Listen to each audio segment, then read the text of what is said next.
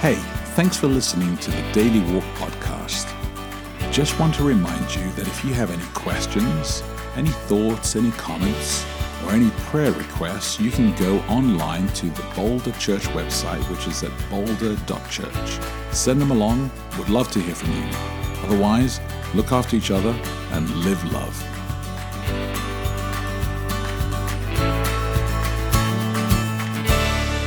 Good morning. It is Tuesday, July 9. Welcome to Daily Walk. I'm Becky de Oliveira. And I'm Japhet de Oliveira, and happy Tuesday to everybody. And so let me pray for today. Heavenly Father, just want to thank you again, Lord, for a fresh day, a fresh start, an opportunity just to reflect and pause for a little bit in your word. We ask, Lord, for a blessing on this passage as we look at what Joseph had done in his life and what you'd called him to and the blessing of it all. And we ask for application in our own lives. We ask this in Jesus' name. Amen. Amen. I'm reading today from the Message, paraphrase, the MSG, Genesis 41, verses 41 through 49. So Pharaoh commissioned Joseph, "I'm putting you in charge of the entire country of Egypt." Then Pharaoh removed his signet ring from his finger and slipped it on Joseph's hand.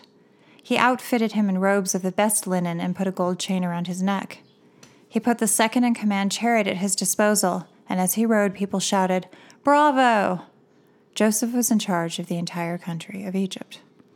Pharaoh told Joseph, "I am Pharaoh, but no one in Egypt will make a single move without your stamp of approval." Then Pharaoh gave Joseph an Egyptian name, Zaphanath-Paneah. God speaks, and he lives. He also gave him an Egyptian wife, Asenath, the daughter of Potiphera, the priest of On, also known as Heliopolis. And Joseph took up his duties over the land of Egypt. Joseph was 30 years old when he went to work for Pharaoh, the king of Egypt. As soon as Joseph left Pharaoh's presence, he began his work in Egypt. During the next 7 years of plenty, the land produced bumper crops. Joseph gathered up the food of the 7 good years in Egypt and stored the food in cities. In each city, he stockpiled surplus from the surrounding fields. Joseph collected so much grain, it was like the sand of the ocean, that he finally quit keeping track. That's amazing. That he actually stopped counting. He was like, this is going to be enough. We'll be fine. We'll be solid. We're set for 7 years. I don't really understand that. I feel like why would you ever stop counting? Like, still kind of useful to know how much you have, and also maybe you have enough that you could give it to some other country or trade it. Like, it just seems kind of wasteful. Eventually, he was going to trade it. I don't totally get that. But he was going to trade it at a price point. Yes, which I think there is some criticism of Joseph for that. Oh, really? Price gouging or... Price gouging? Yeah. Well, if you stockpile things and then up the price. Did he? Well, isn't that what you just said? No, I said that he was going to sell it later on. I didn't at a know. Price, I didn't know what you said. I didn't know whether he was going to up the price over everybody else. Probably. That's what it sounds like he was planning on doing. Like, hey, we have something, and the rest. Isn't that what he does when his brothers come to visit? Don't they come looking for food? Yeah, he doesn't he sends them off. I can't remember exactly, but I remember he sends them off and he doesn't take any of their money one of the times, and then he puts one of the silver cups inside there to try and trick Benjamin. But he's it's actually an entirely different purpose behind it, as opposed to kind of see whether they're going to betray his brother like they betrayed him. Right. So he's trying to establish whether they really have repented of their ways and changed and grown up and become wiser like he has. Or not, but I think it's really good. I like the way you say "bravo." That's really good. It was very, very. What did I do? You went "bravo." It was like very impressive inside there. Well, thank you. You know, when I look at this passage, though, there are a couple of things that stand out for me. Again, it's just been hitting me this week as we've been reading it, and just what's interesting here is that he's married to this Egyptian woman. And he's been assigned her. I don't know whether he got to choose her, whether he's in love with her, or whether it's just like an arranged marriage or not. But he is definitely assimilated into the culture inside here. I wonder what would have happened if he hadn't married her. If he would have said, like, I'm only going to marry, a Hebrew girl. Well, what would have made him think that wasn't even a necessary requirement? Well, the culture that he grew up in. Like, what would be the point of saying that there are no Hebrew girls around? So I'm sure he could have found one. I'm sure he couldn't have. He's in Egypt. He works for Pharaoh. Who's he going to find? I'm sure he could go get one if he wanted one. I'm sure he couldn't. That doesn't even make any sense. Like what, a slave or somebody? Not a slave. I mean, he could have gone and found somebody. Who else would it have been? There aren't any. How do you know? Didn't they just kidnap them and sell them as slaves? No. He was captured by somebody else, not by an Egyptian.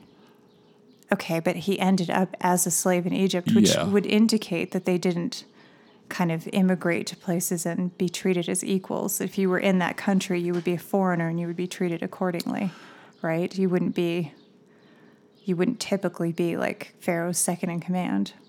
No, that's true. So how do you think they actually allowed a Hebrew to actually become second in command? I don't know. I'm not asking about that question. I'm just saying I I'm don't just know saying that that he would have had the maybe pick of a ton of Egypt- Hebrew women that are just like there hanging around. Why? Why would they be there? What would be the purpose? I'm just- By themselves, no family or anything? Well, let's just presume that doesn't there make are any some sense. available.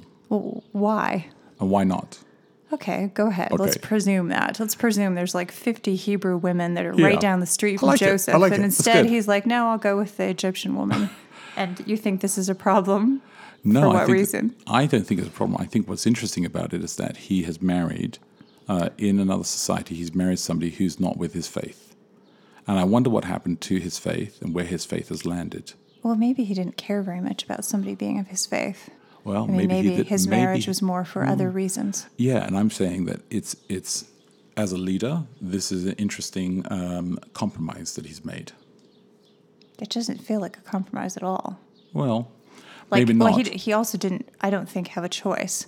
Pharaoh was saying, hey, you're in command, but Pharaoh also says, I am still Pharaoh.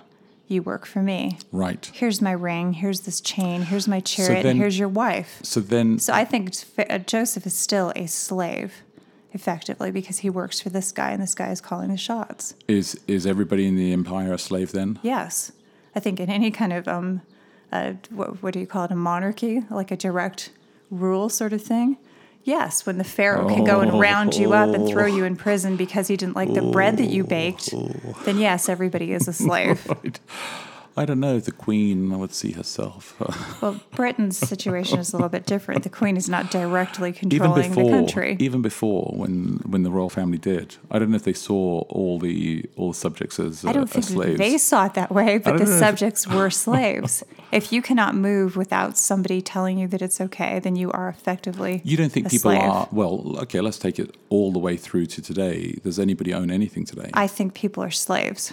Yeah. today. So is there any difference between the royal family, I mean, a monarchy and a non-monarchy? In the situation that we're in right now, In any situation, I mean, politically. and in most situations, I think that most people are enslaved. We're wage slaves, etc. Yeah, so the I fact think- that we I have to think that- we have to trade our time for money that's just enough to supply us. Yes, I think most of us basically live in an elevated form of slavery that's less abusive, and etc. But yeah, So I think totally everybody, that. well, and I think that there is a little bit of a trade inside that. I just don't know whether slave, for me, slave is actually colored by actually a lot more than just that. Oh, I agree. There's historical stuff and So, everything. I mean, yeah. what's the question? Yeah, the question today is actually not that, but it was just intriguing to me because I think that leads into the question, which is, do you see yourself as a leader? And either way, what can you learn from Joseph's rise to power? And what do I learn about his rise to power? Is that was he consistent or did he compromise? Did he give in on any of his values, or was he this? Well, I this mean, we stellar don't know whether he example? had some big value about who he married, so that's just a guess. We don't know whether he compromised a value because we don't know what his values even were. Well, let's look at his family values. We don't know what those are. We actually have some clues in the Bible as to his family values, that it was Okay. very important for them to be married to other Hebrews and not to be intermarried. When and does so Joseph ever express that is a personal value of his? the story doesn't tell us that. Okay, that's all I'm saying. We don't know what Joseph cared about. No, we don't. We're given enough clues to kind of sniff Where around. are we given the clues? Specifically, He which married clue? a woman who wasn't. I know, but where do we have a clue that says that he cared one way or the other? How do we know that he compromised a value when we don't know what value he held? Now, if somewhere earlier Joseph had said, and I plan to only marry a Hebrew woman, and then later he married this woman, then you could say, he compromised a value. Oh, okay. But we don't know that he had You don't this think there's value. any possibility to infer anything from the story then, other than whether he Where are you tells us inferring this? it? What is the That he passage married- that you're using? No. That he I know married that her. he married her. I'm asking you, where do you infer that he cared about marrying a Hebrew? Where do you get that from? From his what heritage specifically? of his family. So then you could infer for me that if I'm an American, and if in American history there's been some sort of thing that you could infer that I also care his about this immediate thing. generation, his grandfather choosing. Remember how they chose the wives? They said you can't just go choose any girl to marry. You have to go and travel. Isaac, who his is grandfather, they? Yeah, Isaac. okay. So the Bible tells us that they were very particular about who they were allowed to marry. They weren't allowed to just go marry anybody they wanted. But again, I mean, you're also acting like Joseph has some kind of freedom in this situation to do whatever he wants, and he doesn't. I don't think that he had all the freedom that he wanted. I think that's actually why it plays really deeply into this question of what do we learn about his rise to power, is that Maybe under he the compromised, maybe circumstances, he didn't. he did what was expedient. So you're saying that what you learned from this is that you should compromise in order No, to rise to power? I'm curious at the moment. Okay, my answer is I do not particularly see myself as a leader. I don't really take any lessons from leadership from this story because, I don't know, I just don't. Okay. All right.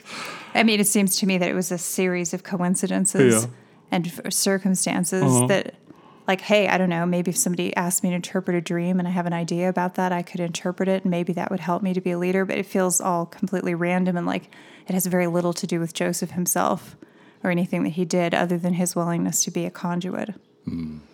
But yeah, he has a knack for doing this thing, and that's fair. about it. That's like, fair. hey, maybe you get lucky, maybe you don't. That's fair. All right. Well, let me repeat the question one more time today because we're well over time.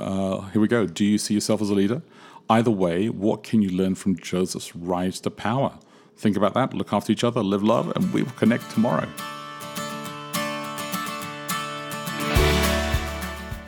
Thanks for your support for the Daily Walk podcast. Wherever you are in the world, we just want to let you know that we're praying for you, and we're glad that you're praying for us too.